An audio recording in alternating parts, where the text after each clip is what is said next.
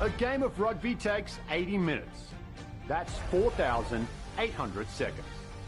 But it only takes one to win a scrum, to steal a line out, make a break, and score a try. 1 second for a hero to become a legend. For one team to become champions. And it's their line out that creates the opportunities to score their tries, and that's exactly what happened. He goes wide, and he finds a winger. Oiderman, he's faster than a bald man's haircut, Oiderman, and he gets the try. What a heartbreaker.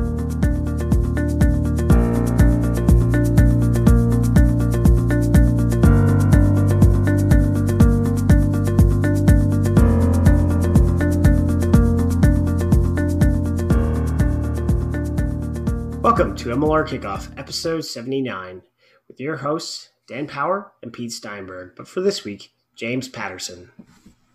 Well, there you have it. The Professor, Pete Steinberg. We'll start things off on a somber note. He had a family emergency. He's headed back to London to take care of some family matters. So, Pete, we love you. We miss you. Hope you're safe and doing well over there, buddy. And we'll get you back in ASAP, safe and sound, I hope. But a willing and able replacement steps in. Not since Stephen Donald, 2011 World Cup. There's no one left. Graham Henry. It wasn't Steve Hands. It was Graham Henry. Picks up the phone. I've done the same thing. I've called my Stephen Donald. JP, how you doing, buddy? Mate, great. Even better now that there's 18 days left till the season. I mean, how long of a wait has it been until this point? I know it's. I don't know if you remember when you were a kid, but I was one of those deep thinkers as a child. And on Boxing Day, I'd be like, "Damn, 300 and so many days until Christmas." And the negative of it, instead of enjoying the moment, but it's felt like that this off season. It's like shut down, and then just, are we ever going to get rugby back? And here we are on the precipice of returning Major League Rugby. Well, mate, give us a little update. You did some games last year. You're back on the slab to do some games in 2021. That's exciting news to have you back on the commentary team.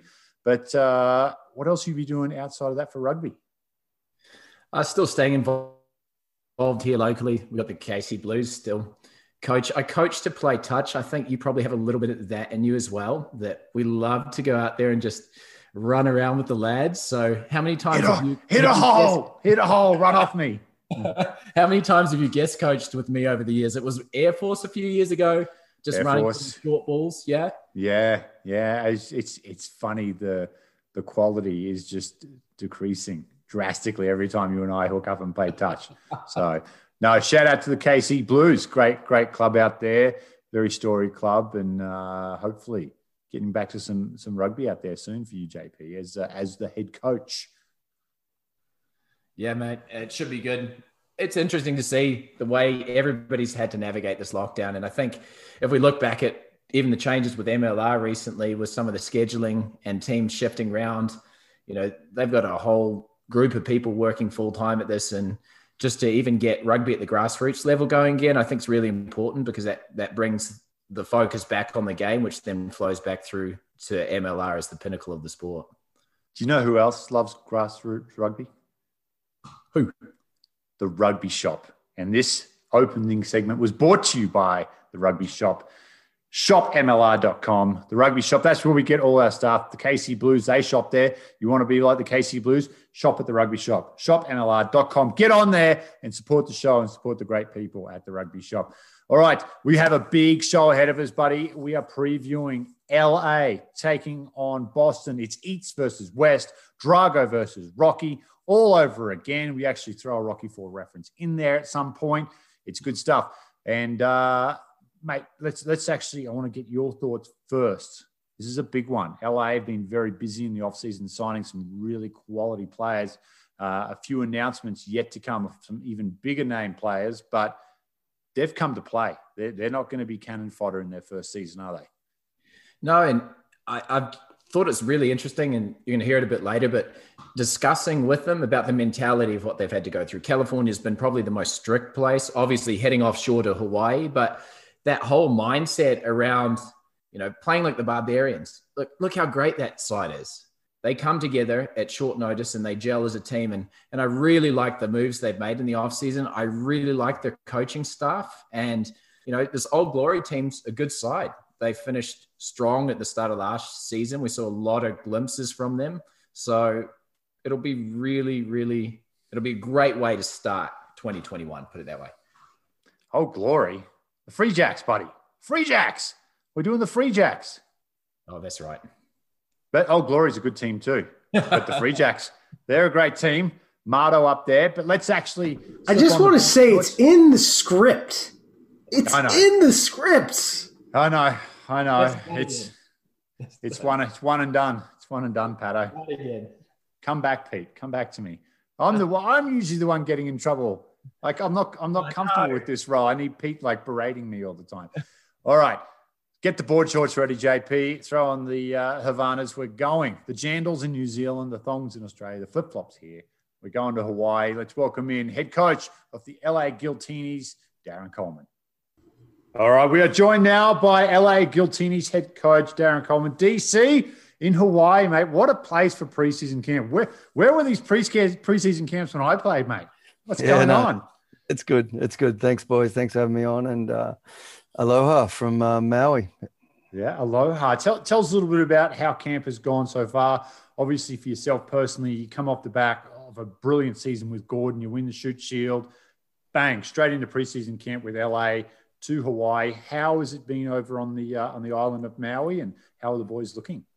Yeah, it's been good, mate. Yeah, we it was sort of a bit of an uncertain time there. LA was a pretty sort of decent hotbed of COVID there, and we were wondering how we're going to pull it off, and we sort of stumbled across the Maui idea. And there's a good man here named Jack Breen, just as we chatted about earlier, really passionate about his rugby. He made some connections with the local county, and we've got ourselves a training facility. It's quite unique, actually. We're up on a pretty much close to the top of a mountain near the crater there off a little town called Makiao, and we're on a polo field of all places. So we actually have it's big enough to have 4 football fields on it, or rugby fields on it. And we drive up there from where we're staying in our hotel on the beach up to there. It's about a half an hour drive, and we're sort of out of harm's way. We've got plenty of field space. It's immaculately green. They haven't had a polo season for a while because of COVID. Yeah. So the pitch is in good nick. And then we come down to another gym here in town and get our weights done. So, all going well, like any sort of training camp. And we were sort of thinking about having a training camp when we were putting things together, but most training camps for rugby, they generally last about a week or even 3 or 4 days. So to do a 4.5 week one, there's been a lot of positives. We've really accelerated the group and the group knowing each other and becoming one. So, it's been really good. 3 or 4 days to go here now, and then we're back to the mainland. Darren, so you've been putting a pretty formidable side together. Let's talk about the big news, the most recent news. Tell us about the significance of signing a player like Adam Ashley Cooper. So only 16 players in history have played more test matches than him. What does that experience bring to a new side? Yeah, Coop's a good man. I'm fortunate. I had a friendship with Adam from years ago. We're from the same club back in Sydney, and we're at the Brumbies together. Coached him in a couple of little things around the place, and so it's he just adds that class and experience. There's no doubt. He's at 36 now. There's probably not as much zip in the pencil, but there's a bit more. Well, he always had good game sense, so his knowledge is really good. And you just watch the way Coops is his best part of his game with not only his versatility, but his reliability in defence. He was one of the, I believe, as a 13, when he did play 13, he was one of the best defensive centres in the game. And we just see it now, like the way he controls the edge of our field and communicates with a couple of young American wingers. He's sort of teaching them day by day. So no doubting he's going to have a huge impact on our team, around our culture and our professionalism. So he's a good man to have on board. Yeah, steadying influence for sure. So let's look at some of the other players that have come across in the preseason. Who's impressed you coming across from other sides? You've been fortunate. You picked up about 7 players from the Glendale side. Who's impressed so far in camp? Yeah, probably the two American-based players that I've been most impressed have been Mika Cruz. When they did the Colorado dispersal draft, it was us and Dallas sort of went pick for pick, and we got first pick in that.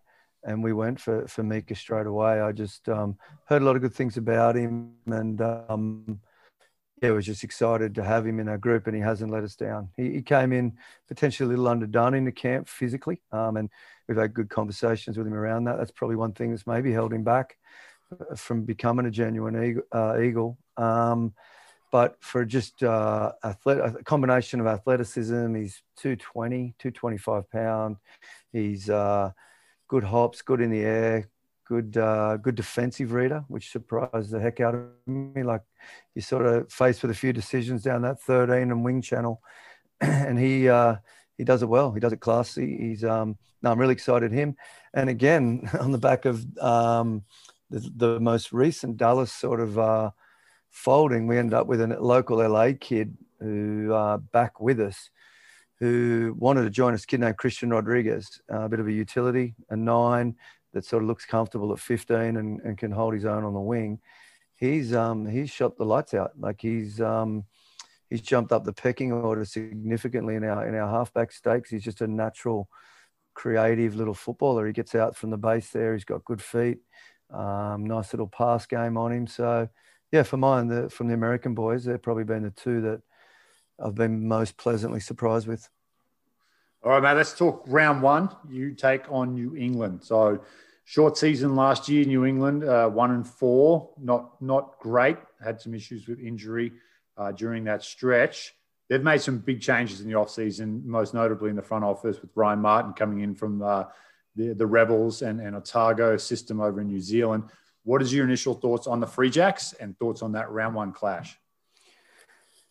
Yeah, it'll be tough. Like, obviously, we're every team will be going in a little underdone. We've only got the one practice match, so you'd like to, besides an inter-squad trial. So yeah, again, it's very cliche, but yeah, we're going to focus on ourselves. The little I do know, Ryan, know of Ryan from his time in Melbourne, and did some checking out on him with the Melbourne coaches down there at Rebels. Know a little bit about that. We've got Sean McNulty here, who was their starting hooker last year. So Sean will be a big part in when we do start to turn our attention to them. Got some sharp backs. I know Bodine Wacker from my time in Sydney. He did a season there at Manly, and he's a sharp, talented all-rounder from New Zealand. So under no illusions, it's going to be a really tough round 1 game. I notice what you can pick up from the other teams around through social media. They're one of the few that have seem to have a really good indoor facility, so they've got no excuses, or they're getting some genuine work done. The same can't be said for all the teams. So, although we haven't delved too deep into them as yet, understanding that, I got a feeling they're going to be one of the top end teams, and we'll have to start well. Now, I know you love talking about yourself, and I'm just kidding, but I kind of want to get into your mindset of the Shute Shield season. So for those who don't know, Shute Shield, big competition, probably the premier competition under Super Rugby for a long time in Australia. You coach Gordon. How is that mentally, knowing that you had that commitment to Gordon, going really well with Gordon? Hang on, we're going to have a really good shot at winning this, and knowing that the LA is in the background, teams are formulating plans, coaches are on the ground over here starting to put, and you've got a team that's going well, that ends up winning everything. How is that juggling for you, and who kind of helped you out through that process, mate? Yeah, I didn't sort of find it too big an issue. Every year in Australia we have the Shute Shield, but that rolls into another competition called the NRC. And for the last 6 years I've been back in Australia, I've coached in both. So as the Shute Shield is going into the second half, you're recruiting and selecting your NRC team, which is like a national provincial type competition. So I'm sort of used to that. I had obviously Adam Fryer, our general manager, and my assistant coach, Stephen Hoyles. We live 400 metres from each other in Coogee in Sydney. So we had Wednesday set aside as LA Day during the Shute Shield, and we'd catch up and set up a little mini office and get going on our LA work and building the squad. It's not like it's a chore when your job is when you're trying to recruit, you're watching a lot of tape. So yeah, just park up in bed and watch a lot of footy, and I'd decide who we liked or who we didn't like, and do our research on them through other coaches, and then I'd just throw a handball to Adam, the GM, and he'd go and close the deals if he could. So yeah, definitely no excuses on that front. We're ready. We're not. I don't feel like we're behind anyone in any aspects, and particularly not because of my role with Gordon. If anything, it reinforced that some of the things I was doing were working, and we'll keep on with a fair bit of that formula. Yeah, and it's actually your second stint in North American rugby, right? Yeah. I had the Mighty Mavericks took them to a Rugby Super League championship in 2003. Correct. Yeah, no, that was I had 5 great summers up in Calgary, Alberta, and had some success up there. We had a little club team there, won 4 of the 5 years I was there, and then we won the National League with the Mavericks. So that was good, and I really had just such a positive experience coaching North American players. When this opportunity came up, and it's proven to be like our squad here. All the American guys are just super keen, super enthusiastic, super athletic. So it's a coach's dream, really. So, other than the clash of the cocktails coming up this season, what teams are you most looking forward to playing after doing your research heading into it? Oh, San Diego, 100%. I think there's a lot of happy to talk that one up. Obviously, that's going to be the geographical derby. The fact that they'd been the benchmark, well, Seattle wouldn't like to hear that, but from I watched all the games last year in San Diego, I believe were clearly the best team. The fact they stood us up on a practice match this weekend and pulled out late has added more spice to it. So no doubt at all, we'll build that up. Yeah, the Gilly Cup with the Gilgronis and all the hanger-oners in the Gilgroniacs. That'll be an exciting day. But I think we'll be able to. And sports needs rivalries. You want rivalries, and particularly when the geographical rivalries, it's not out of the question. Once LA has a fan base, we can take down there and meet with the Legion. What are they? The cohort. And geez, you've done your research, DC. Yeah. So no, I think that'll be the big games. It'll be the Austin and San Diego matches, and they're effectively double point games because you got to get through your conference. So yeah, already fired up for that one. You think San Diego a little intimidated? That's why they went to Vegas, DC? No, I don't know about that, mate. I guess come that on was, now. I'm not sure. They obviously, everyone's going to make their own decisions for what's best for them. And but LA would welcome the cohort if they wanted to support LA for 2021, right? The fans in San Diego. What is it, 2-hour drive? Can't be that far. Yeah, LA traffic's smooth. Yeah, there'll be a few turncoats. You never know. So give us a little bit more background on the coaching staff and the decisions you made around putting together a team. Obviously, you've got a lot of experience there with Irene IE and then Corbs coming in on the scrum coaching front. You know, what was that search process like, and how did you settle in on your group? Yeah, it's we got a 4-man rugby coaching team, and I'm the 4th best player in it, and by a significant margin. Halsey's obviously a Wallaby, Corb's a British Lion, and Irene. I used to watch Irene play when I was a young fella. He was amazing, and I was only talking to Mark Stabini the other night actually, and Stabby said Irene IE in the early years of the Sevens tournaments was like Serevi. He was as good as Serevi. He's untouchable. Yeah, he jumps in a little bit here at training, and he's still got that trademark dummy. Just his fat little tummy doesn't move as fast as his little legs anymore. But no, he's great, and he's warming into the coaching thing. So Irene takes on a backs role and a skills role. He's particularly good with the younger players and their skills. Halsey looks after our line out and our breakdown and defense, and I sort of do the overall team attack and team strategy. And then Corbs, geez, he came into camp in a blaze of glory. I've very enthusiastic man, Corbs, and deep thinker. His brain goes quicker than his mouth, and his mouth's really fast. So he's an exciting guy to have around. And like all those scrum coaches, there's this a little bit of eccentricity in them. They're a little weird. Every time we seem to nail a good scrum, he's jumping around like a kid in a lolly shop. He's we're really fortunate, and they'd all admit they're pretty young to the coaching game, but have oodles of knowledge. And I guess one of my roles is just to help them figure out how to portray that knowledge and how to teach it in a methodical and logical order. But yeah, really blessed. We've got a good head of performance here, a guy named Mick Stephen, who I'd worked with at the Waratahs and at the Country Eagles in the NRC. So we've got a relationship.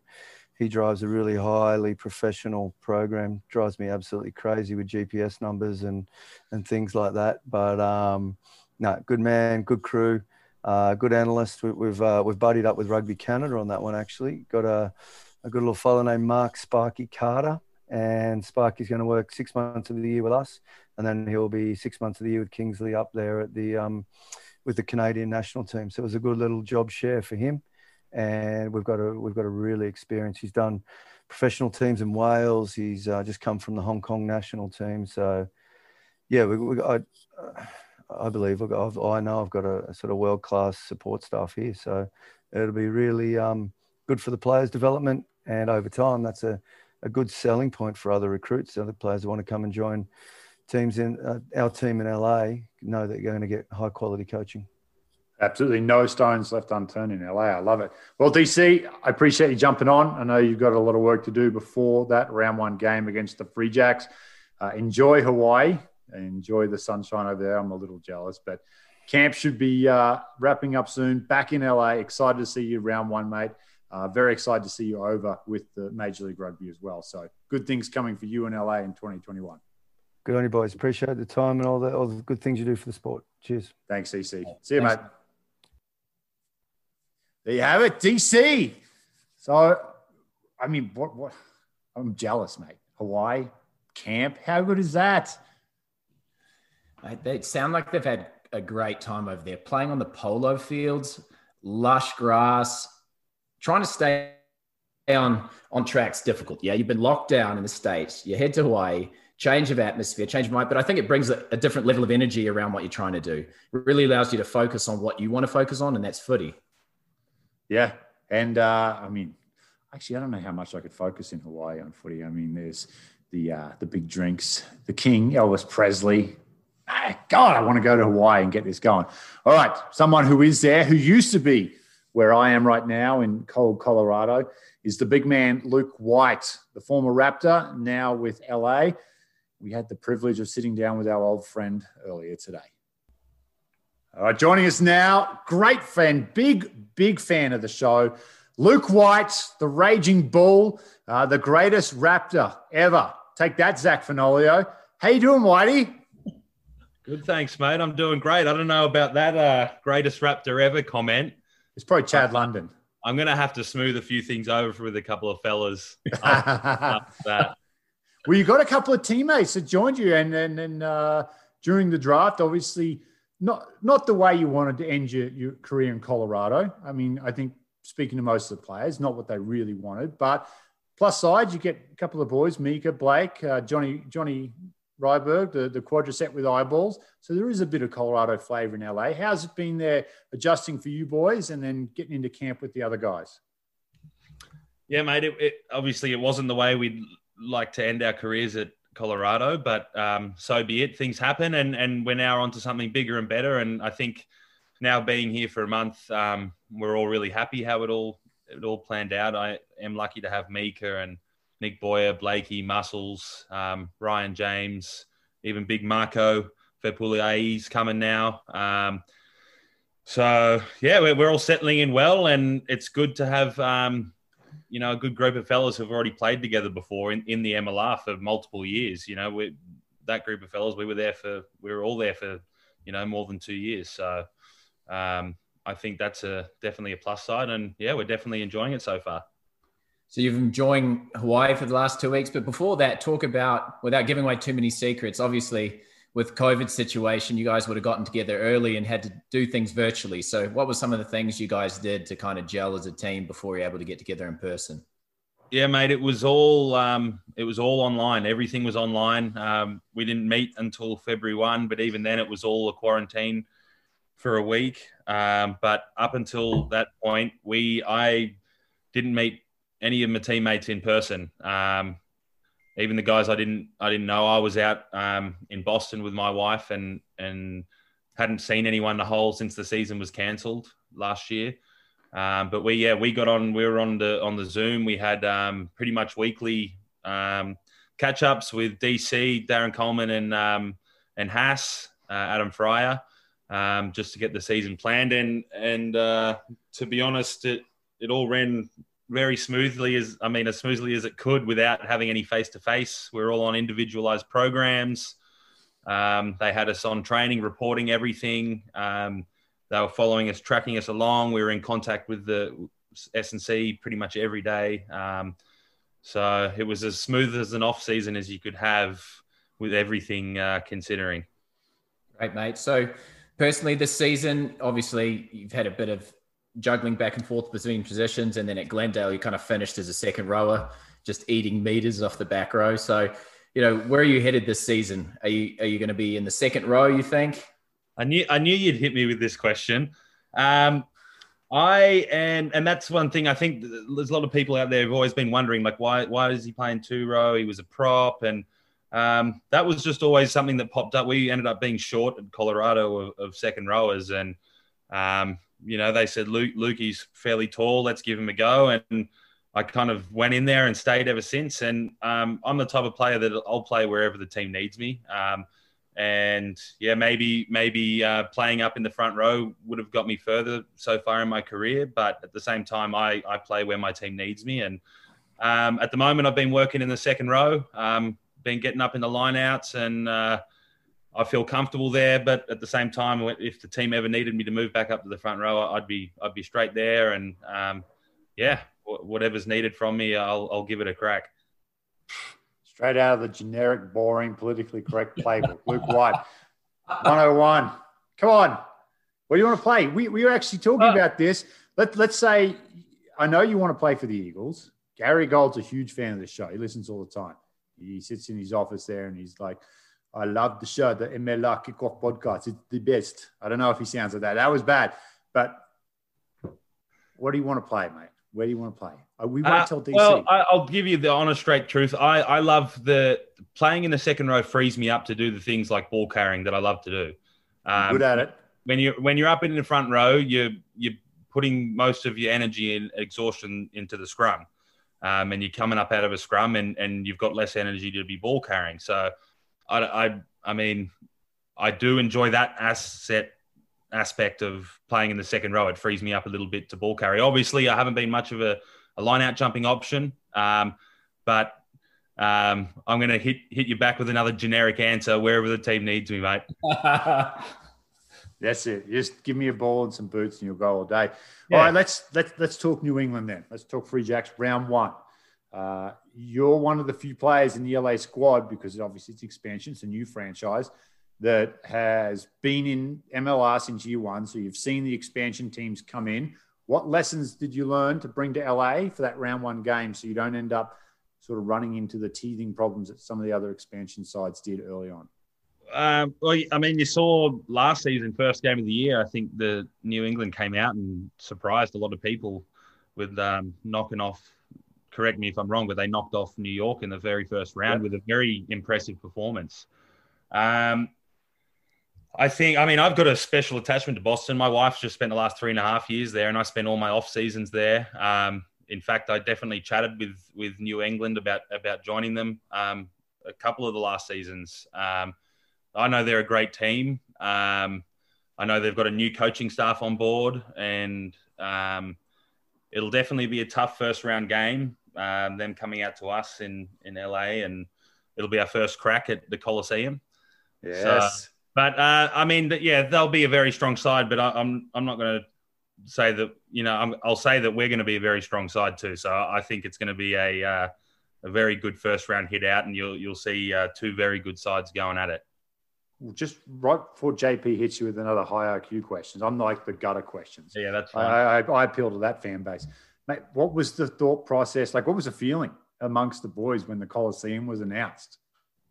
It was pretty special. I mean, we'd kind of known that was the target for a long time, but they'd kind of told us that, we're getting all that sorted out. You fellas just worry about the rugby. So when it come through officially, what was it, last week?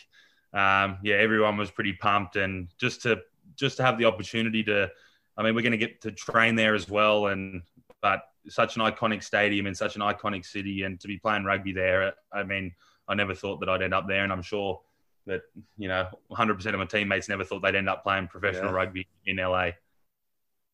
All right, JP, bring us back. High IQ. No high IQ for this. This is one for the fans. So, no player in professional rugby in the States, I would guess, has run into more shoulders than you.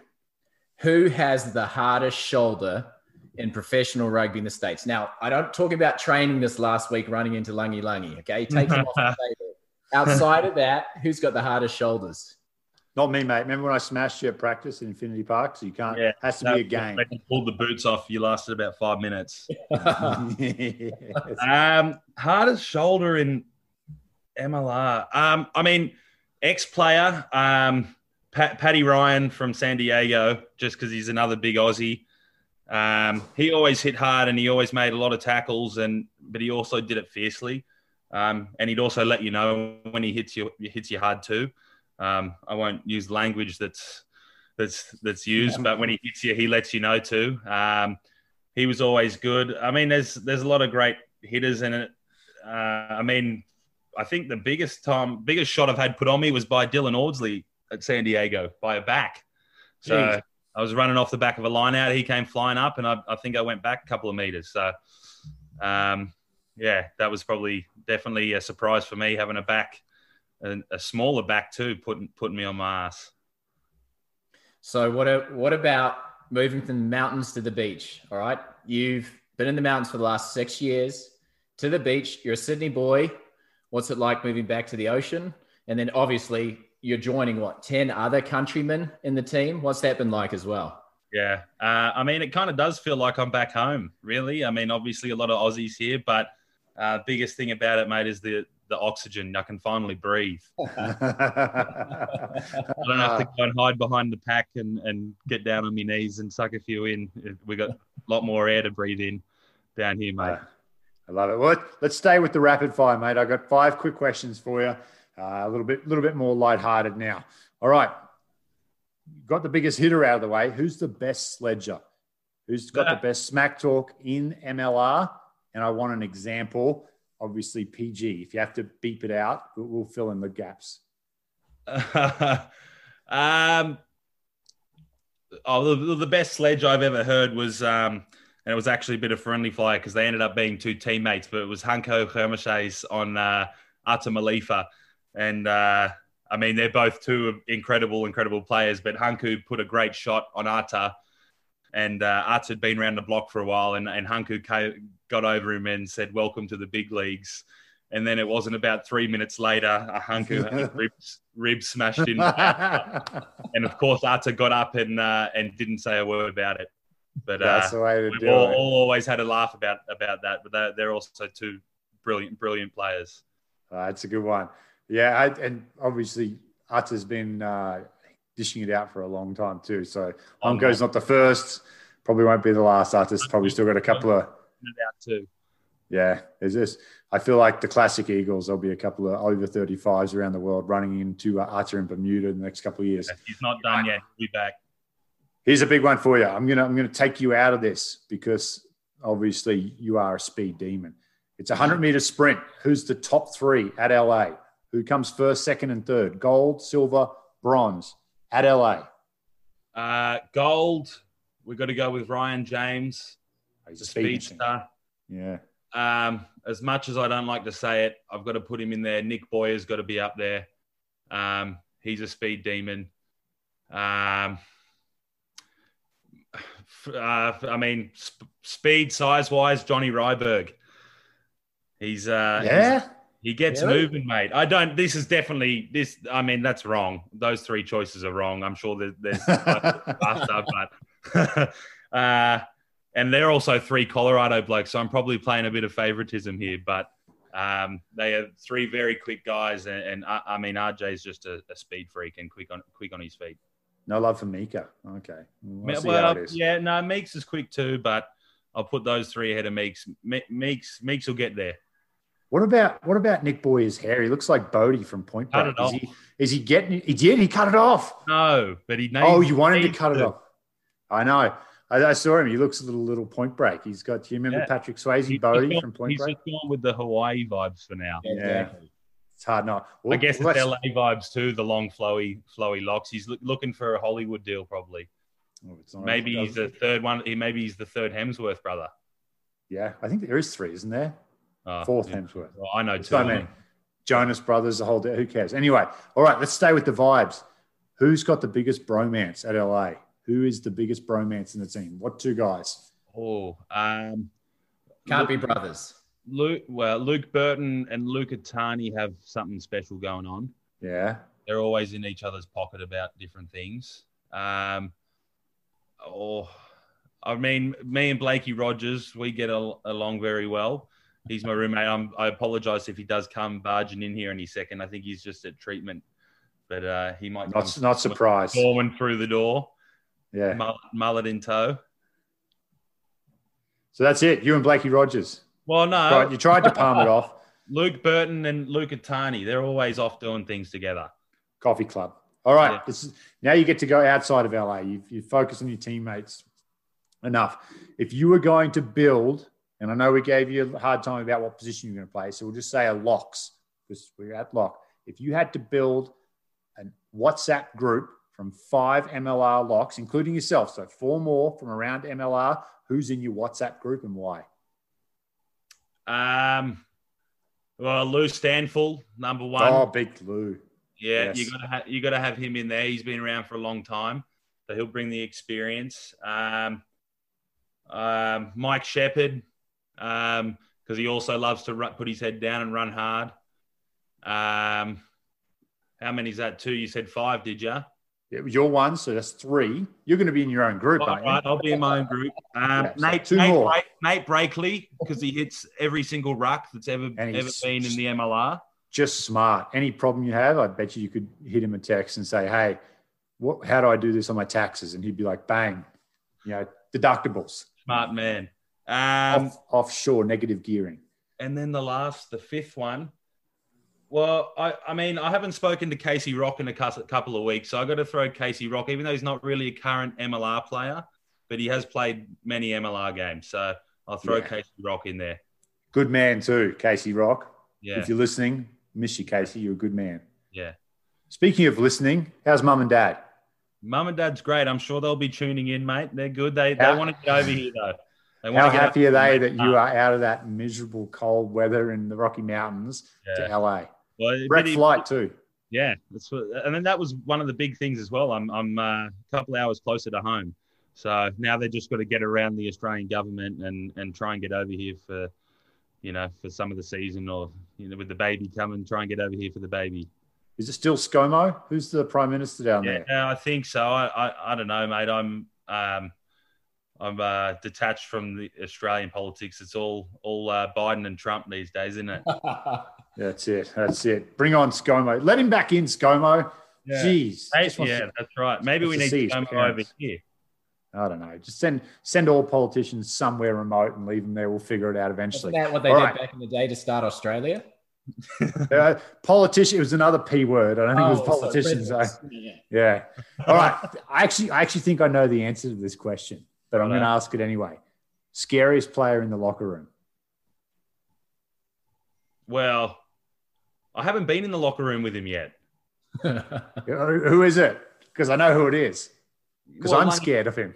No, Lungy, of course, but I haven't been in a locker room with him. I think I've trained with him, haven't you? I think back in the pro rugby days, I had a stoush with him on the way to the locker room. Did you really? Well, there was a few words exchanged, but I think that was actually Will McGee one time sort of G'd him up at halftime, and we're all walking to the locker, and I think that sounds like Bill. Yeah. Starts a fight, walks away. Lukey, finish it. But Muscles Ryberg, he listens to the heaviest of metal music you ever hear. Yeah. And he puts it on the locker room speakers, and he's just in his zone, and there's no way, you can just tell before the game no one's going to stop him. So, remember Any Given Sunday, Madman? He had the same thing with the death metal and the face paint. That's Muscles to a T, I think. And Muscles also got a ritual of something. He throws up for some reason before every game. It's about 5 minutes before running out, so he's there listen to heavy metal with the scariest face on you've ever seen, and then next minute he's in the bin throwing up. Oh, it's so good. All right, JP finishes off with the last question, mate. Give it something with some gravity. Really get Whitey thinking there. Make him pull into the deep, dark, rich soils of Hawaii and pull out the mana and answer the question. What I want you to do is I want you to name your fan club. You've got the original OG up here on the right, the Giltini. We've got to have a fan club for the Giltini. The Gilgroniacs, buddy. Sorry, Gilgronis. We've got to have what you going to do, brother? In terms of LA Giltini fan club. Yes. Yes. What are you going to call yourselves? Well, no. Don't think that'll stick. Just a thought. But Gil. What are we? The Giltinis. The Giltastics. Giltastics. Maybe a little remix. That's the club you'd want. That's the club you'd want to be in. Take Shaggy's song. You know they call me Mr. Giltastic, reggae fantastic. A bit of that. Okay, I could feel that. We do already have a team song, Mr. Corbacero. He's already. I don't want to release too much information here. No. Corbs will kill you. Well, but he has already showed us a little bit of something, and it's pretty good.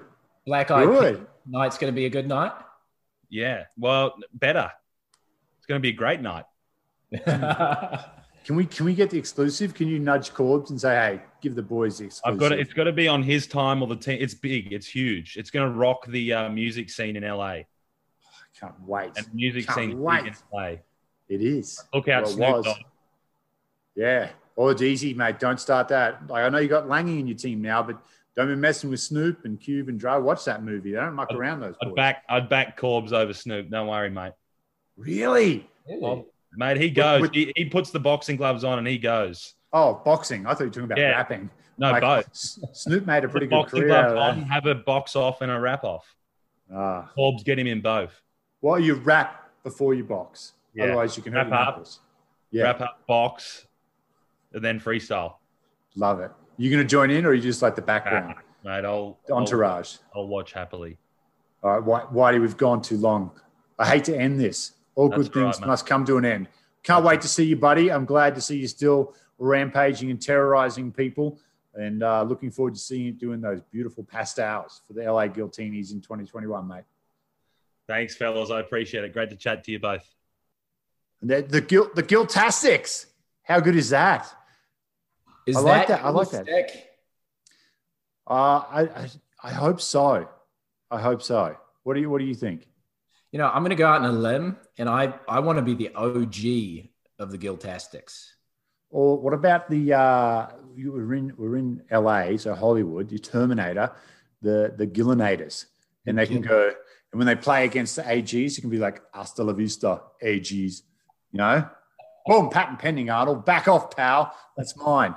But no, I think they've got to go creative with the branding as well. And I'm excited for LA. I really feel like there obviously is the marketing side of things, and it's LA. You've got to be big in LA. You know that market, JP. You know, California, especially LA, the Hollywood area. If you're not big, you're not going to get noticed. It's just simple as that. There's just so much noise there. Talk about noise. What about the stadium choice? Playing at the Coliseum. I mean, it's just impressive. You walk in there and you're in awe. Just being able to play there. And once we were able to get fans, it's in a good area. USC's right down the road. I'm sure they'll get the students behind it. I'm sure there's going to be a great crowd. Yeah. Yes. I heard Russell Crowe. They've actually got Russell Crowe in the Chariot. You know, are you not entertained? Just yelling out there. Oh, Rusty. He's not in the same nick as he was in the Gladiator days, but it was over 20 years ago, so we'll cut him some slack. Who is in the same shape as 20 years ago? Guilty, not me. All right, let's keep moving on. We're going all the way to the Northeast now to Boston, the New England Free Jacks. We had this man on the show not too long ago. Couldn't wait to have him back on. One of the sharpest minds in MLR, none other than Dunedin's own Ryan Martin. All right, joining the show now, head coach for the New England Free Jacks. It's Ryan Martin. Marto, back on the show.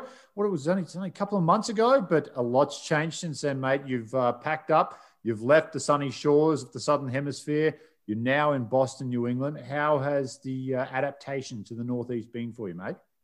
Oh, it's been amazing. Boston's an amazing city in terms of getting around, and it's not as hustle as bustle as Melbourne was. And there's a lot of rugby fans that come out of the woodwork. I'm surprised at how popular the game is here. So I've been pleasantly surprised with all my dealings so far.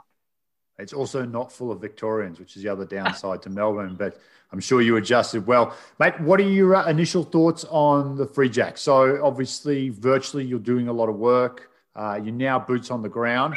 Yeah. Happy with the squad? Confident going into round one?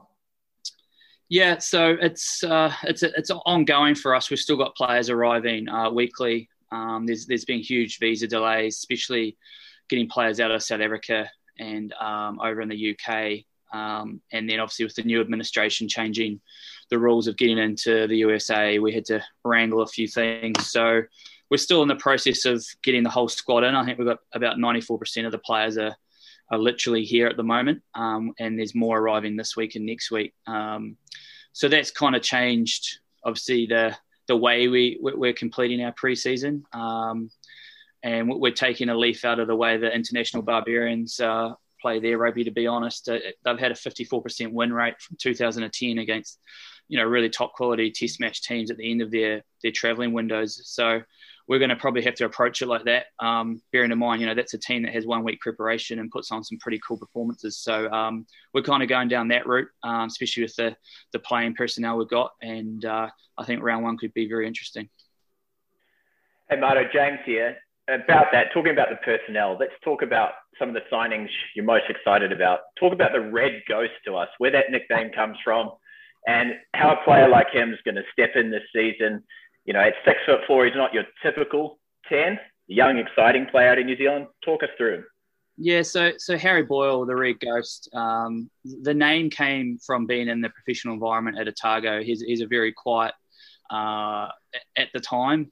So I gave him the name The Ghost, and obviously he's a redhead, so that all assimilated together to become the Red Ghost. But I think what I've talked with our performance manager, Tom Kindly, about is these are the types of players you want coming into the MLR. This is a young fella who's had 2 seasons of Mitre Cup, and he's come here to further develop his rugby and use this as a launching pad for Mitre, but also get himself into Super Rugby. And I think once you start seeing, young 20-year-old really good players coming in, wanting to play in the MLR, and obviously he's a Boston local, he's got a USA eligible passport.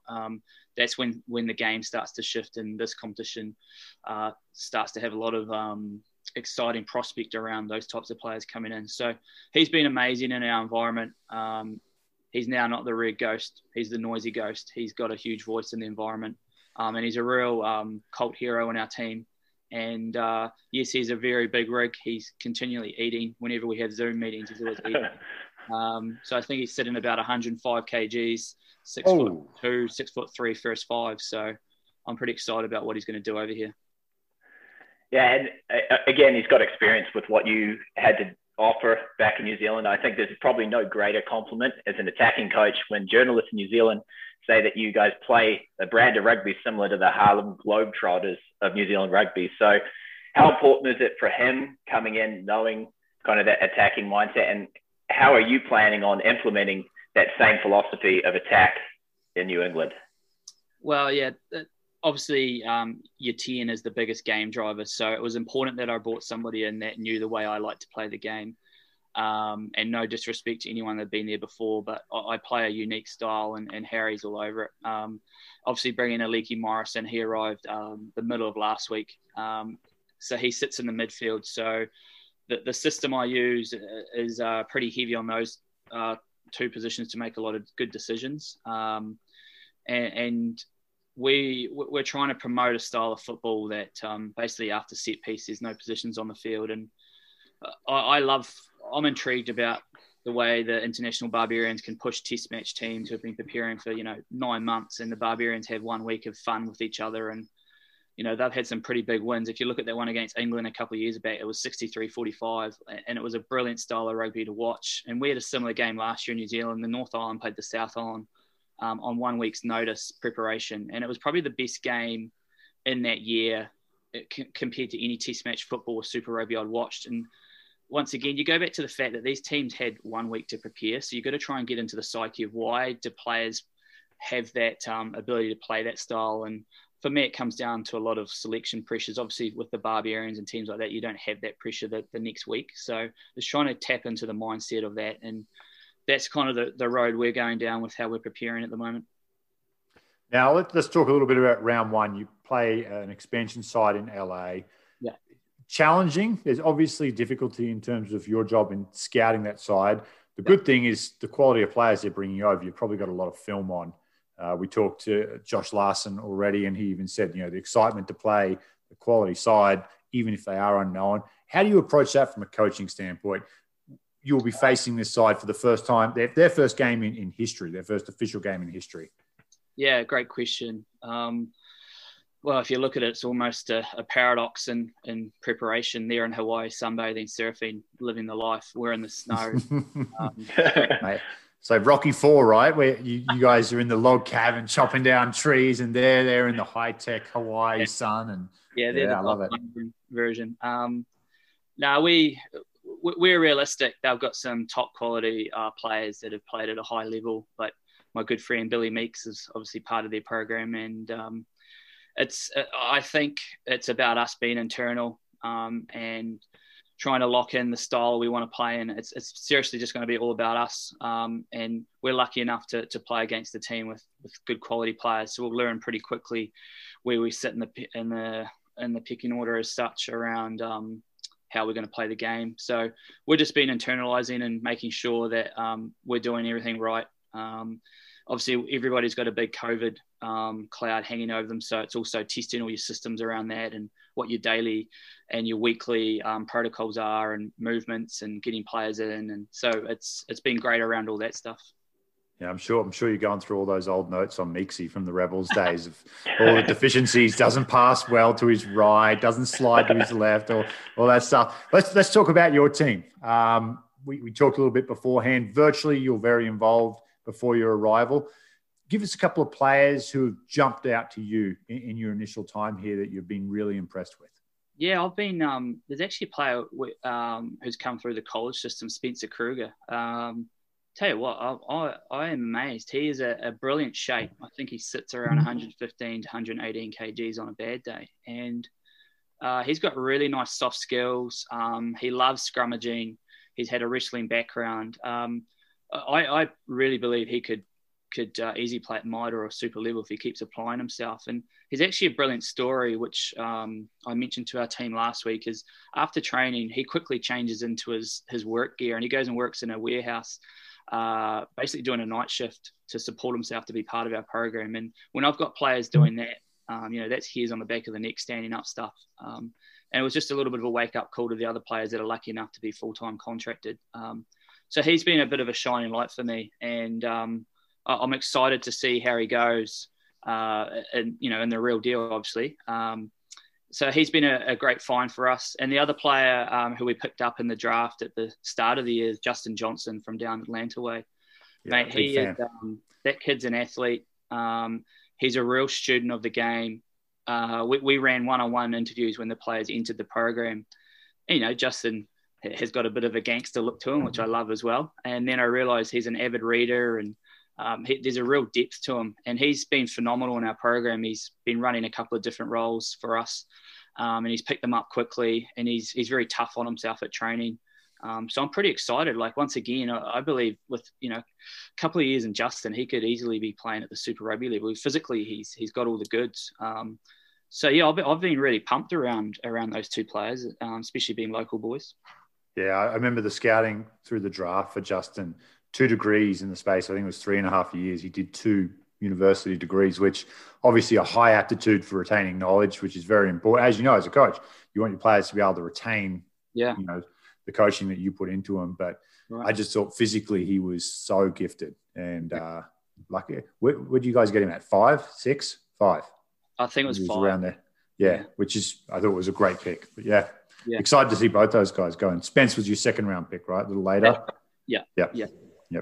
No, he's been he's something special. So it'd be good to watch him progress. So what's your thought process or impression so far about that physical conditioning of the American athlete over here? Obviously, you've gone through a transition in New Zealand where you've seen it become more prevalent in terms of at the uni level or high school level. It's only just started, really, if you compare it to what they've had in the States. What's your impression so far? Well, all my phone calls back to New Zealand have been around how good the S&C, the strength and conditioning aspect of it, is over here.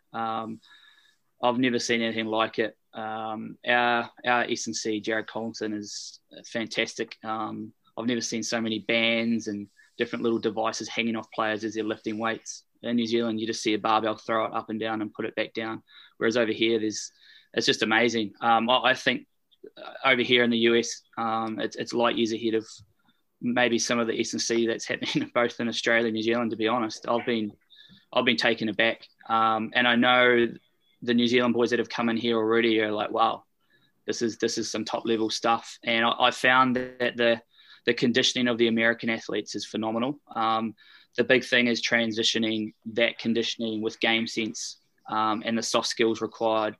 So obviously rugby is such a dynamic game. There's lots of kind of micro decisions and body positions you have to put yourself in to execute. So I think if we can get that mixed in with the world-class S&C, it could be a pretty special beast.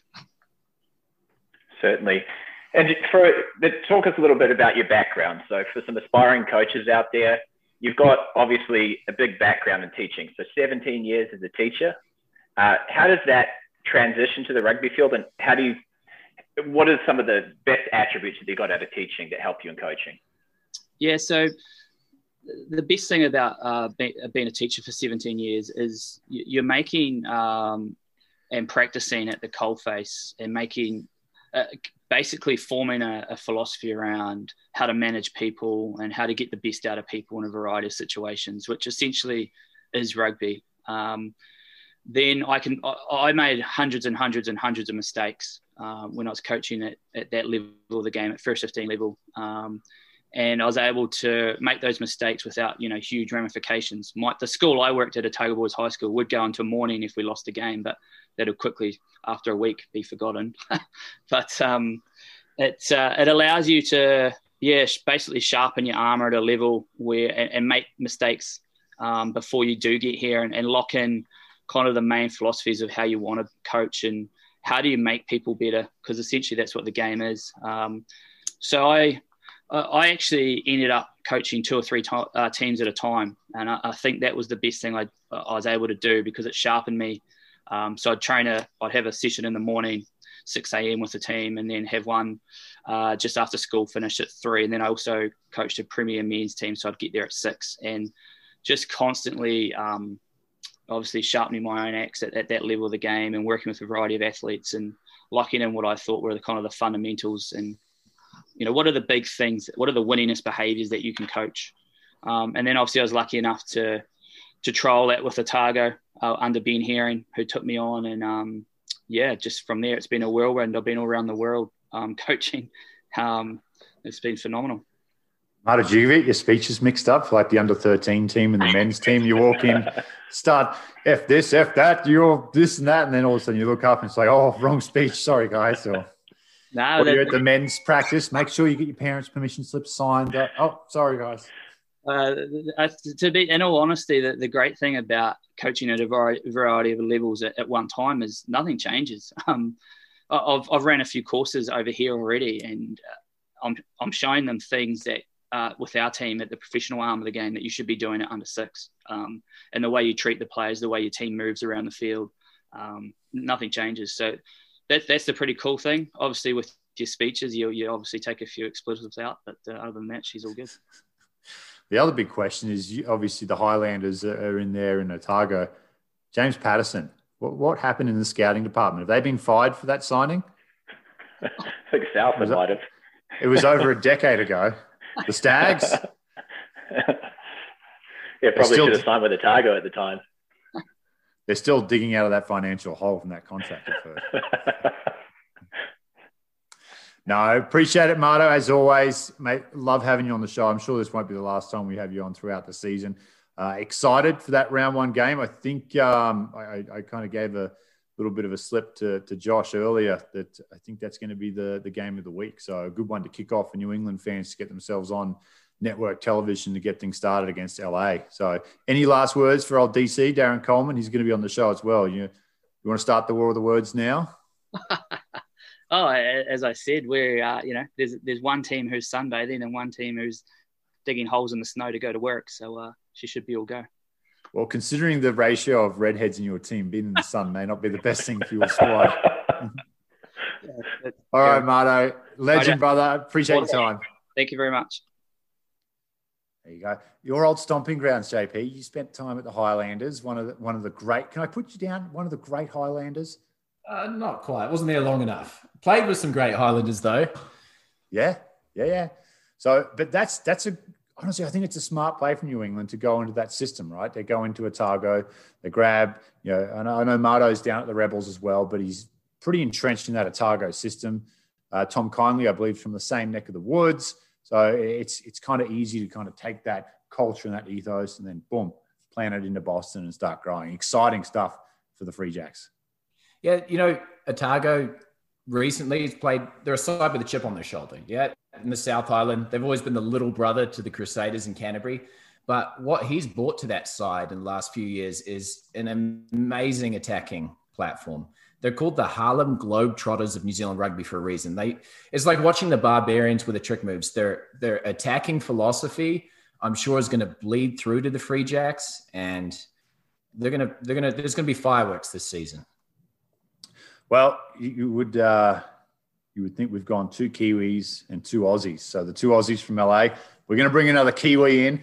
Josh Larson. He actually plays for Canada, so I shouldn't call him a Kiwi. He did some time down there. He sounds like one of you people from the land of the long white cloud. But Josh Larson, one of the stars for the Free Jacks last year.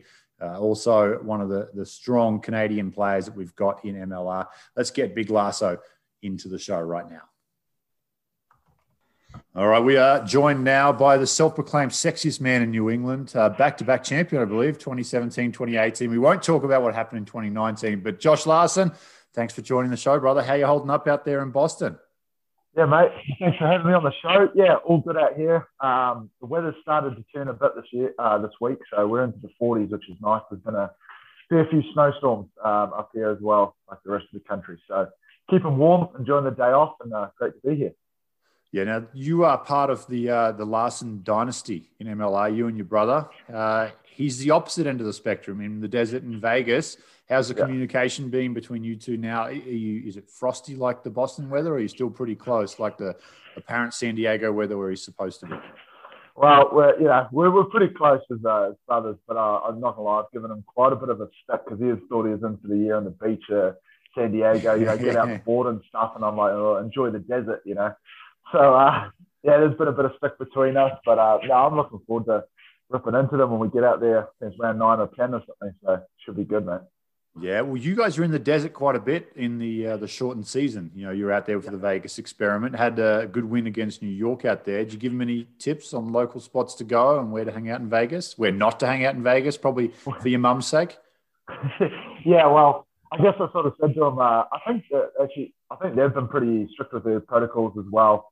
As they should. So I don't know if they'll venture too much into the strip, to be honest. For us, when we were there, we were based in the casino hotel the whole time. So we're sort of walking through the pokies in and out to our rooms and stuff. So I just sort of said, stay away from there on your Tuesday night for your Wednesday off, and you should be good. In saying that, I think one of the boys actually got the jackpot of that 700 or 800, but there's a lot of boys that lost money too when they were trying to chance around. So stay away from that, I reckon. I was going to say the worst thing is someone getting a win and then encouraging everyone else. You see payday on the poker machines. It's very, very, very filled up. But let's talk. Let's talk about 2020. Obviously, a short season. I won't put words into your mouth, though, but I get the feeling that New England was probably pretty disappointed with the 5-game stretch outside that win against New York. Talk us a little bit about how the feeling was in there and what the communication was during those 5 games. Yeah, well, we had a great, obviously, shortened preseason. We got together a bit later than the other teams. So we were sort of starting January 1st last year. And we had a great preseason. We did a real good job of sort of, embracing that sort of new team into the league. And it probably showed in round 1. We came out to New York. We were fizzing. it's probably best team effort I've been amongst in a long time. We had a game plan to kick and use the wind, and it all executed for us, and we were on cloud nine after that game. And I guess around that is like we sort of got real complacent around that. So like the first week was humming, and we probably used all of our energy before having to go to California for 2 weeks on the road. And no doubt we're playing some really good teams, obviously San Diego, Seattle champs away, and then down to NOLA as well. So, we had a tough stretch there. And I guess it just sort of got away from us. We were I think we got complacent, like I said, with that New York win. We should have, but we were in a good position to beat Utah. And then that slipped away. And I think that lost a lot of confidence and belief. And we only had that one win to go off. So we tried really hard. San Diego was tight. And then Seattle was one of those sort of few stretches of games where it just like we couldn't just close the door. We're up 19-0, I think, against Seattle up there and couldn't close the door. So, yeah, I'm not going to lie. I think this game's all about confidence. And when a team's hot, they're hot. And then, we sort of fell on that losing streak. And, it was a bit disappointing to end those last few games because, we thought we were building something special going into those back end of the season with the home games. So. Yeah, and obviously with that, some changes come. Who knows what would happen if we don't run into a global pandemic, but changes come. Ryan Martin comes into the scene as the new head coach. Obviously, from where you grew up down in New Zealand, Otago boy with the Highlanders, also works with the Rebels in Super Rugby over in Melbourne. How's the change been for you personally and for the team with Marto coming into the fold? Honestly, unbelievable. He's been amazing, and it's just something. Just in terms of driving the professional culture, and just his attention to detail on all the little things. He's a guy who walks in the room and commands respect. And Josh Smith and Kareem did a great job last year with being local guys. A lot of guys knew him. They would play for him, and represent him real well. But just the lack of experience. Whereas we look at Ryan now, he's come in, he just demands that respect. And obviously we've had a lot of changeover in our team, obviously due to the pandemic and guys, deciding to go other ways or, we're getting new players in. But he's been great, mate. We've honestly repped a lot of skill work, with big contact into the season. And guys, just through this preseason so far, he's really driven the sort of intent and behavior that was sort of modeled off it. And geez, like these first few weeks of preseason have been brutal. I mean, there's been guys with stitches been put in, there's blood on the balls. It's another level this year. It's really stepped up, and that's what I'm excited. And I think the organisation sees that we've really taken another step up this year. So, yeah, we're excited, mate. He's done a great job so far. Yeah, 2020, never got a home game. How excited are you to get to Union Point there and finally have a home game? And do you know what the rules are obviously evolving with crowds and stuff?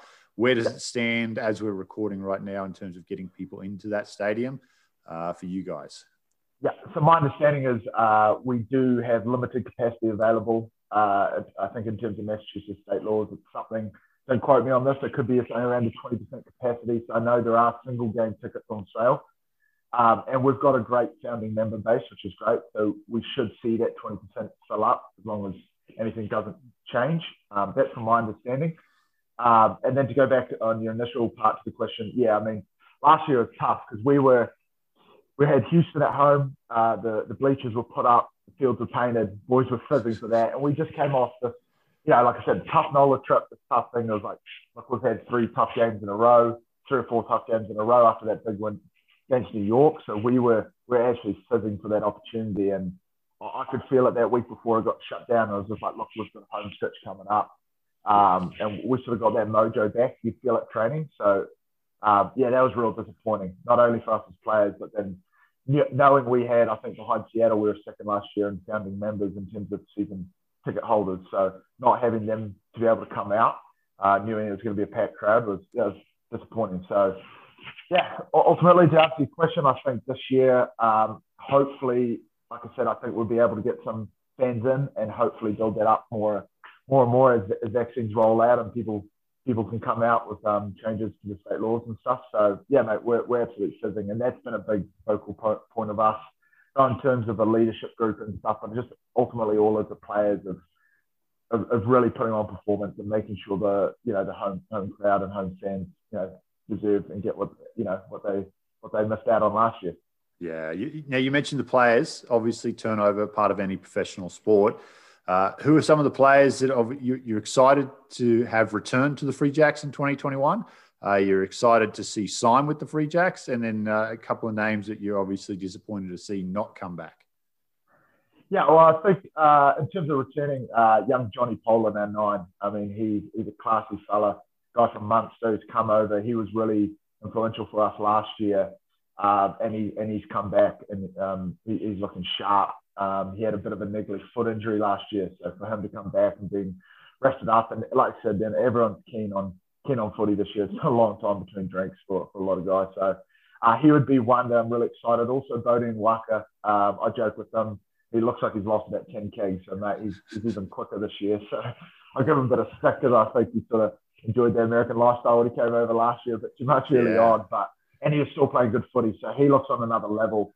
Also throwing Fuasa out there, plus Wakanibau. He's Fijian off season does wonders. I think he's come back. He's looking mean machine.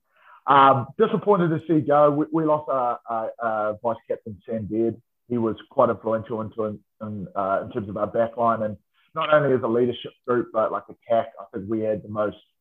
He was a real big help in our attacking shape or sort of way we were going about it. And so we lost him, through a few different circumstances, and he's moved on to a few other things now. So he was quite a big loss. And then also I'd say in the forwards were Jackson Deeds, who's played a local homegrown American guy. Decided to stay out of Montana. He's moving on to a new part of his life. He's getting engaged and stuff. So he was a great guy.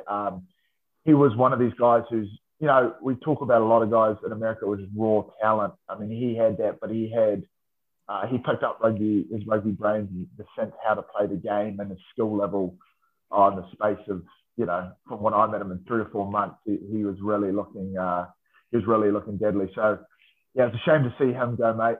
He was really good, and I locked with him a lot last year. And yeah, we lost a bit of size in that type 5. But in saying that, what we've replaced them with is we've got 3 big South Africans up front, mate. That all played some Pro 14 and Super Rugby experience, so they're going to add a lot. And yes, I'm really excited about that.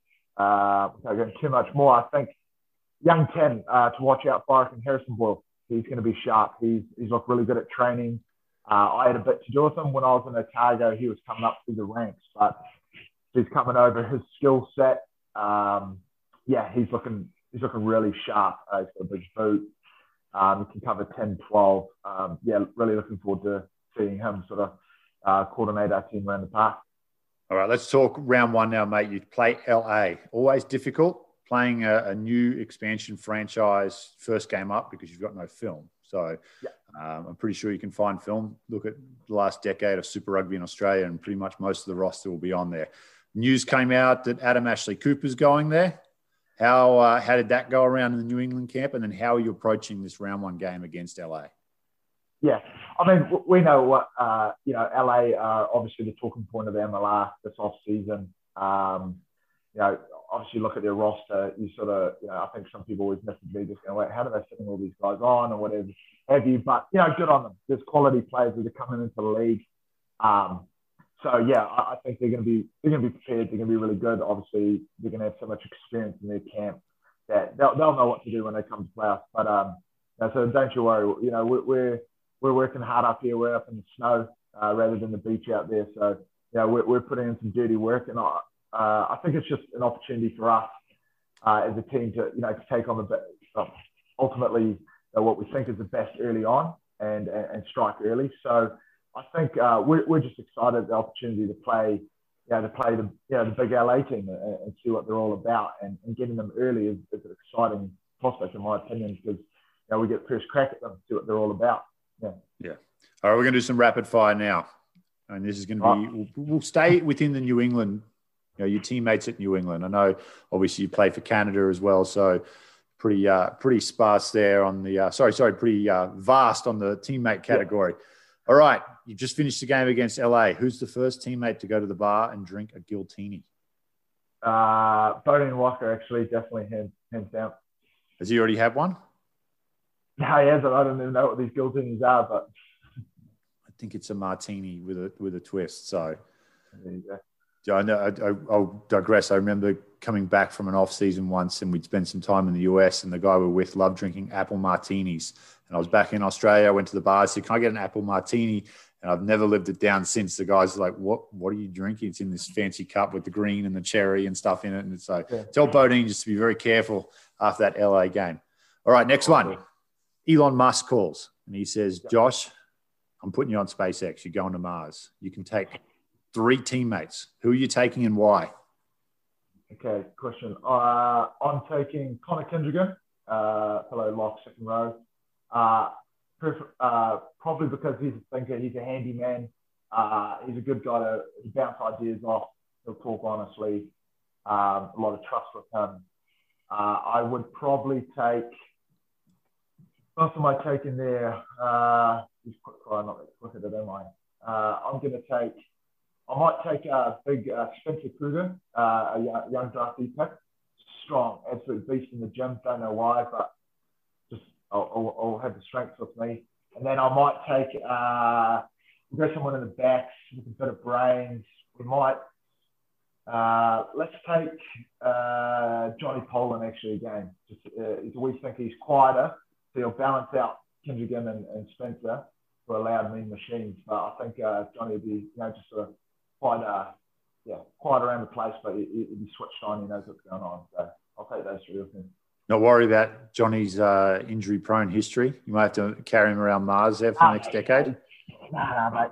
He's good. Okay. Yeah, he's a halfback. Doesn't hit too much, mate. He'll be fine.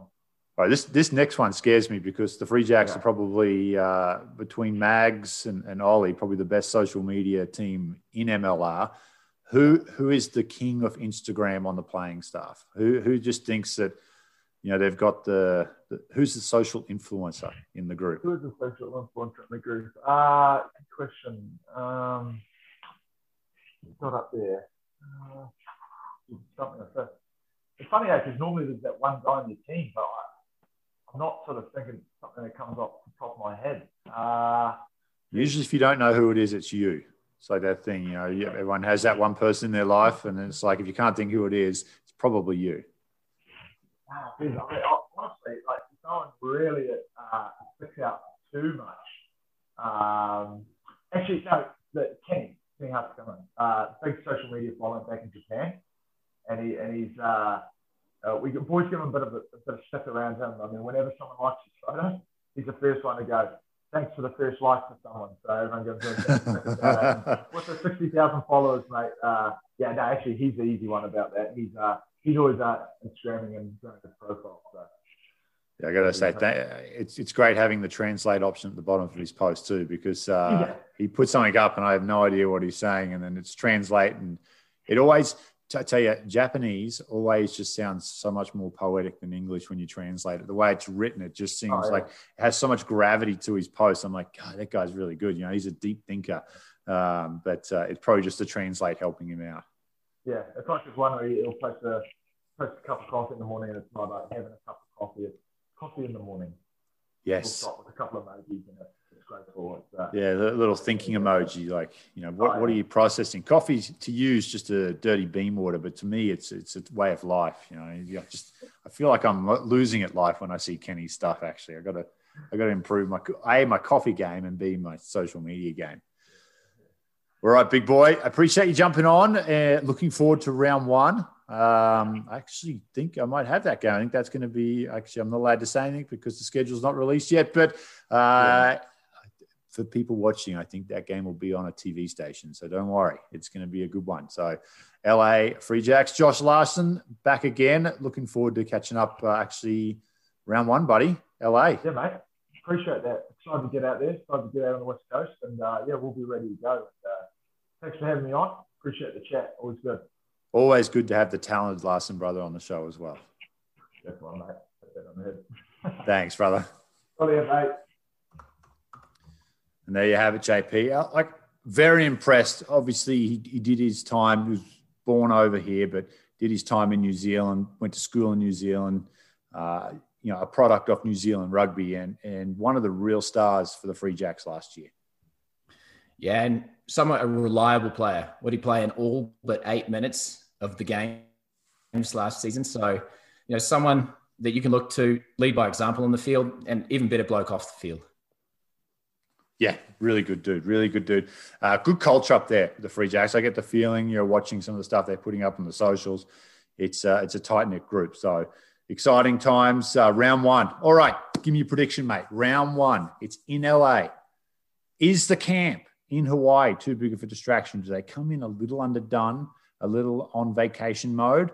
Or do you think too much experience, too many classy players, they're not going to get caught napping here? Who's winning? I'm going to go with the Giltinis. Too much experience.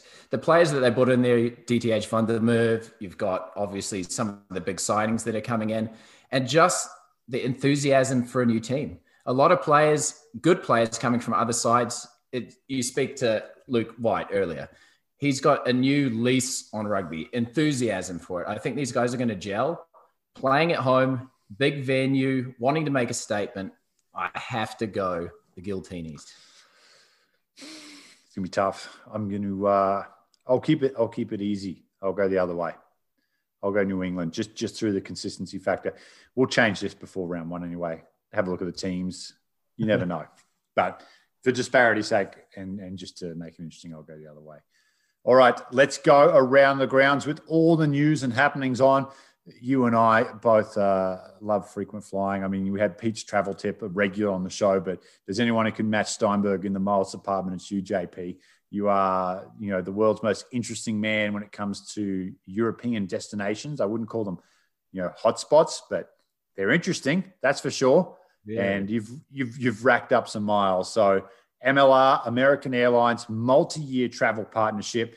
This is a monster deal for any sports league, because travel is always one of the biggest consistent costs that leagues face. So partnering up with a huge airline like American, great stuff. So tip of the hat to George Killebrew, the commissioner, his whole team there in Dallas. Great job lining this up. And of course, American is hub-based in Dallas. So a little bit of familiarity there, but a great deal for MLR there, JP. Yeah, it is. And we've talked about this before. Big sponsors coming to the table.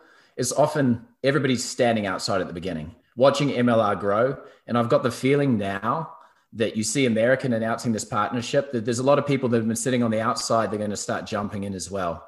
I think there's a lot of momentum, and this is a big statement for MLR rugby. Yeah. Listen, Doug Parker, big fan of the show, CEO of American Airlines, big fan, listens to the podcast every week. Doug, how you doing? Hope everything's good down there. Mate, I want status. What is the top status? I think it's platinum executive. Not that I look it up or anything.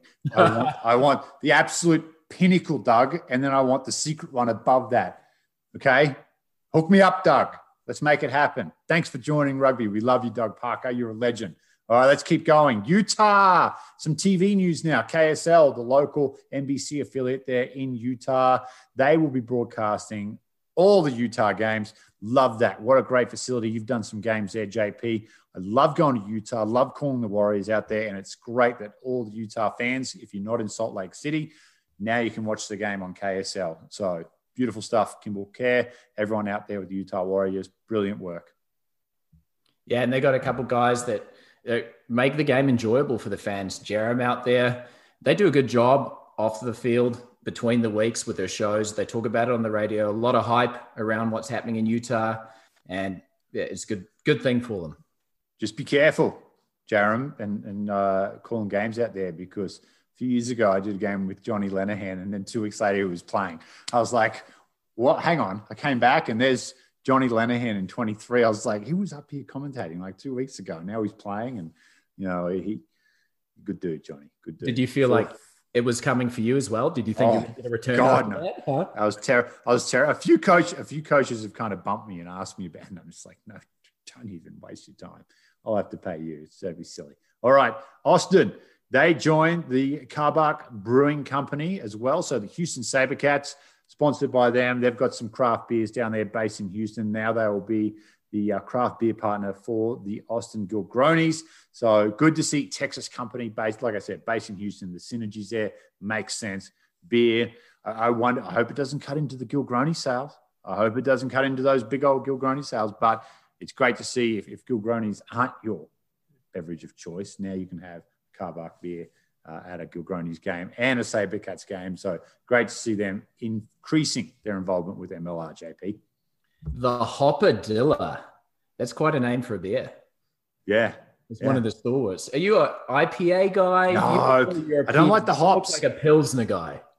I do like the European drop, the Pilsner, and I like a lager, but the IPA is too hoppy. It tastes like I'm drinking like that Pinosol, the cleaning stuff. I can't get into it. Just can't. You're not going to line up. You won't line up for Pliny and the Elder or Pliny and the, what are these Pliny ones that everybody waits for in California? I don't know. What's your beer? I'm more of a Czech. Yeah, I got that European flair. Pilsners. Yeah, for sure. Yeah. Hoegaarden, I don't mind that one as well. A little Hoegaarden, a white, like a Belgian wheat beer, but a lot of gluten, which apparently is bad for you now. Everyone's got rid of gluten, so sorry, Hoegaarden. I don't think they're going to join in and sponsor the league. But all right, here's a name that you might remember, JP, from your time at the Crusaders. You were at the Crusaders as well, so JP gets around a little bit in New Zealand rugby. Simon Thomas is now the head of performance for Austin as well. So he was one of the most highly regarded strength and conditioning minds in New Zealand rugby with the Crusaders. Don't have to tell people on this show how successful the Crusaders have been in the last 20, 30 years. This is a big pickup for Austin, real big pickup. It is. And look at the influence of the Crusaders S&C over here. You got Ash Jones, obviously down with the Sabercats. Ash Jones was there when I was there. And then Simon Thomas, I mean, he's been central to the machine that is the Crusaders. And one thing they do is they know how to manage their players very well from a physical standpoint. You heard numerous times about people coming over here and talking about the physical conditioning of American athletes, but it'll be interesting to see how the actual player management side of it comes into play with a guy like Simon Jones. He knows how to manage players for rugby to make sure that they're in tip-top shape for the weekend. Yeah, good stuff. All right, let's keep going on. We already talked about the Coliseum in LA will be the home venue for the next 5 years for the Giltinis. Not much, anything else to add? Anything on the Russell Crowe thing? No? Just going to be cool, right? Like Whitey said, how cool playing in that, like such a historic stadium over here. Yeah, and what was it last time? They said 65 years ago rugby was played there. Yeah, isn't that crazy? Real grass. So no turf, real grass for the older members of all the MLR teams. You get the knees get a break for that week when you have to go out and play LA, playing on the grass. Good stuff. All right, Toronto. They partner with Matchday Info for their digital matchday programs. Also partnered with 1-800-JUNK. Got junk?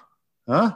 There you go. Good stuff. I made a little joke with the Toronto boys taking out the trash on and off the field. But big company, 1-800-JUNK. I'm sure people listening to the show have seen the trucks driving around. It's a big company. They've got a good presence and good profile, and hopefully they can throw an MLR logo on those trucks going forward up there in Canada. So good stuff. Good team, Toronto. I think you might have you seem to call all the Toronto games, JP. You got a bit of a affinity with the boys from Canada? You know, I like him. I think earlier this year I was on another show and I picked him to go all the way this year. So a lot of continuity in that program, and I like what they do. They're not flashy, but they're solid with the fundamentals, and I think very stable team. Yeah. Yep, they are. I think honestly the consistency in their squad will probably mean they'll be one of the favorites again. They're very, very talented. They're well coached. They're disciplined, well supported. I think they're going to be chomping to get out of Atlanta and back to Toronto, though. So hopefully, fingers crossed, things keep trending in the right direction and we can get them back up there and playing in front of the Mad fans up in Toronto. All right, one last thing. This is big news. You know, with a lot of talk about NFL and American football talent and crossover athletes and razzmatazz, all that jazz. Johnson Batamosi, he is looking to make the NOLA Golf roster. Now, this guy is not a college convert. Like, I get the whole, hey, there's thousands of college D1 athletes that don't make the NFL roster and we can go after him. This guy played in the NFL, and he wasn't just on a roster. He played in the NFL. He had a long career in the NFL, lost the Super Bowl. So Sorry about that, Johnson. I didn't mean to bring that up. No, but just to get to a Super Bowl is crazy, right? So he will look to make the NOLA roster. He played on the weekend for New Orleans Rugby Club against the what are they called? The Hugs and Kisses from Colorado? No, the Exos. I'm just kidding. Don't come after me. Don't come after me, Glendale, please. But big news, JP, and I think if he's successful and it's a good story and we do the right thing, we might start to see more NFL players taking this as a serious option. I think so. And what's important to think about is this guy, he started with rugby way back at Gonzaga College High School, played rugby, he was in the football team, played rugby, track and field. He did everything. So he has at least some base knowledge of rugby, but you know what? He's played for 6 NFL teams since 2012. Yeah. This is not just a guy that's got cut off a roster. He made a career in the sport, and best thing, he's 30 years old. Yep. So he's still got a good run in him. And he's in good shape. You know, he looks like he's healthy, taking care of himself. So I was just disappointed. There was all the cryptic messages coming from JJ Watt. Okay, could you imagine? JJ Watt has so much money in the bank. Could you imagine if he's like, you know what? You know, I'm gonna make a difference here. I'm gonna do something. And what would have been better if he actually played and then Langy smashed him and then it was all over for JJ. And it's like, the great debate of American football versus rugby is over. Langy smashed him. We won. So no, but it is cool to see these kind of crossover athletes. And I think in the right environment, there's definitely. I think Mike Friday touched on this. I think the key is to actually get these like higher caliber athletes early, and then say, okay, go to college, do your stuff. But similar to what you just said with Johnson, right? He's got a grounding in rugby, so you're not starting from square one. And that's going to be the key is getting, and I'm guessing you're in Kansas City. So you go to the high school, talk to the football coach, give us your best DBs, your linebackers, and we can do some tackling stuff and at least give them an introduction to know rugby exists, huh? And I think now that MLR exists, I think it's an easier argument. I go back to when I was coaching high school in Colorado. The football coach said, why would he do that? There's no pathway for him. Now there's a distinct pathway here. And they realize the value of this, the utility of playing different sports and the skill set it brings, playing rugby to football and vice versa. So I think it just takes 1, 2, 3. We start to develop this pattern. It just starts opening up doors. Yeah, I agree. And then they get discounted flights on American Airlines. So do it. Who wouldn't? I'd do it. A heartbeat. All right, let's talk some other news. Transfer news coming through, talking about the Toronto Arrows earlier. Richie Asiata, he was one of my favourites from 2020. What a player he was. He transfers to the Queensland Reds, so he made his debut, Super Rugby debut. I believe it wasn't the weekend just gone, the weekend before. He came off the bench and got some time. Looked good too, Richie. So that's great to see. I believe that might be the first genuine transfer from an MLR side to a top tier professional comp. So I know we've had some guys go to Japan, but Super Rugby is obviously one of the pinnacle competitions in the world. You think we're going to see more of that, JP? You think we're going to see some young guys coming over from the Southern Hemisphere, Northern Hemisphere, and trying to crack in and then going back and playing in the Premiership or Super Rugby? I think there will be, especially the way the seasons line up. And we heard it earlier, the chance for guys to come up after Mitre 10 Cup, young guys that don't get picked for Super Rugby, and they get to play rugby. When you're young, you just need to keep sharpening the axe, being able to come up here and do that. And I actually think the opposite is going to happen as well. I think we're going to see American talent start to pop up on the radar and make it overseas. There's a pathway for these guys. Yeah, well, you heard Marto talk about Spencer Kruger and Justin Johnson. He's like, these guys are Super Rugby capable.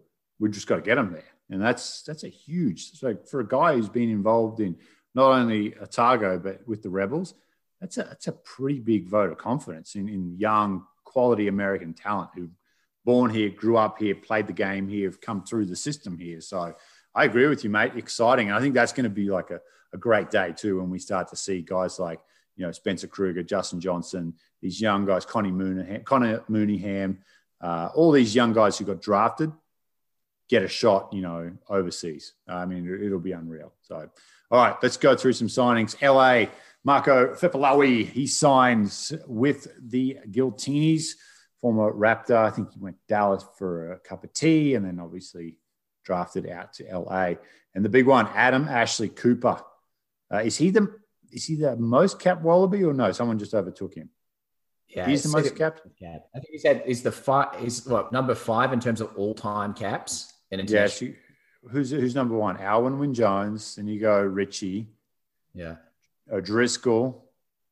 And is George Gregan above him? Because George Gregan has to be, because Richie beat George Gregan for the number 1 spot. No, Brian O'Driscoll beat George. Yeah. Oh, well. Get on Google and figure it out, people, and then send me a message and let me know where it is. I know those are around the 5 right people, I'm sure. So, all right, another Tonga brother. He goes to NOLA. So Moni's joined by Asasi. There you go. You try that one for me. Osaisi? That was so good, James. This is why you're the man. Osaisi? I like it. And Keanu Andrade via trade with Atlanta. So I believe Andrade was drafted in the Dallas dispersal draft and then, boom, traded to NOLA from ATL. So good stuff. And Kieran Joyce goes to Seattle. So they're the signings.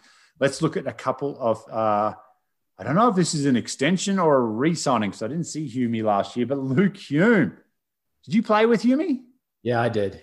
Yeah. You guys pass cross? What a guy. What a guy he is, the bald eagle.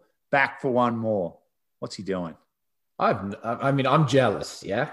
Doesn't it make you just want to get out there and mix it? Although, we probably couldn't do it. A guy like that, you couldn't catch him in a phone booth. He's electric, yeah? Still at an old age. He's still got a little bit of shimmy to him.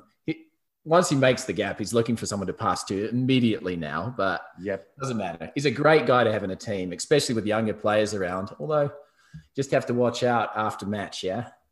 Yeah, I'll tell you, he had not only did he have the fastest feet, he had the fastest tongue as well. He had some quality sledges, Hume. I'm sure they're getting better with age too. He's getting a bit more experience, a bit more in the vernacular as well. So he's busted out the thesaurus in the off season. He'll have some fresh ones for these young wingers he's playing against this year. Dante Lepresetti, he re-signs in DC. NOLA, Giovanni Lapp, Ross Depperschmidt, and William Wagsback.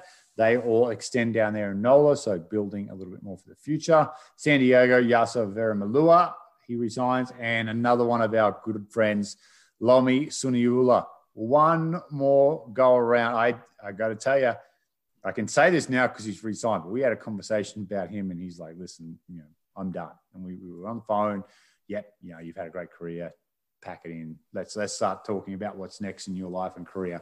And then no less than 2-3 months later, Seattle Seawolves re-signed Shalom Suniula. So it's like, there you go, Lomi, one more time. But JP, you and I can attest, you're a long time retired, so empty the tank. Yeah, what was that? What do you think was the ticket? Have you spoken to him? No, I have no idea. I'll give him a call and find out. Usually it's either two things when you're that age.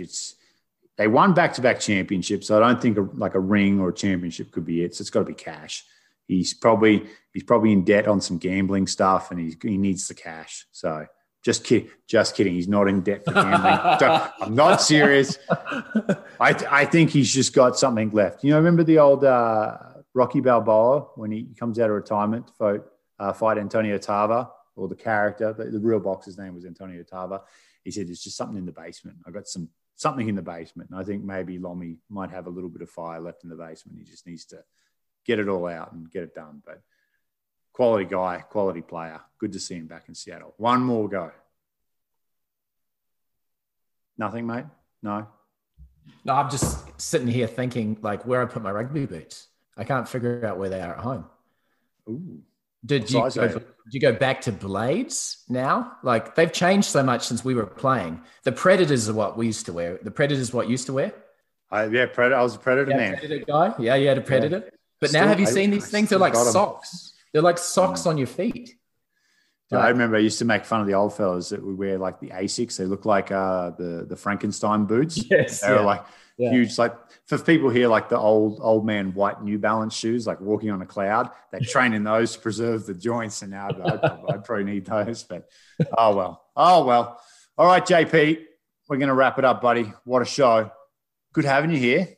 Miss you. Yeah, miss you too, buddy. Excited to kick things off. So you have a game round one, right? Who are you calling? Can you release that information, or is it top secret? Still private. Of course, it'd have to be the Arrows. I've become one of the voice of the Arrows. Apparently, it's because I'm look Canadian, obviously. Yeah, ruggedly good looking. I see that. I tell you, they got some good looking roosters up there. Jamie McKenzie, one of my favorites. Oh, saw him in a cowboy hat in Austin Airport. I tell you, my lovely wife, Jenna, I was close. I was going to call her and said, honey, I'm moving to Toronto. I'm out. A cowboy hat? He was in a cowboy hat, but then he told the TSA agent, he goes, hey, there's a creep following me behind an Australian accent. Don't let him on the same plane. So then I just went back to my wife. But good stuff. All right, buddy. Wraps up the show. Appreciate it. Appreciate you filling in. Big shoes to fill, but you filled them nicely. And obviously going to be a great year. I'm hoping we get to catch up on the road as much as possible through 2021. Yeah, mate. Appreciate you having me. Anytime, JP. That wraps up episode 79. Thanks for joining us. We'll be back actually next week. We're going weekly. We're back to weekly. That's how close the season is. Aaron, come on real quick. Who are we previewing next week? San Diego and... We are previewing San Diego and Toronto, the 1 and 2 on the standings of the shortened season. We may even have to get the voice of the Arrows back in for that one. Hey, JP, what do you reckon? Bring you back. A little Toronto action. Why not? All right. For James Patterson, Aaron Castro, Dan Power, this has been the MLR Kickoff. Episode 79 of MLR Kickoff, brought to you by shopmlr.com, powered by The Rugby Shop.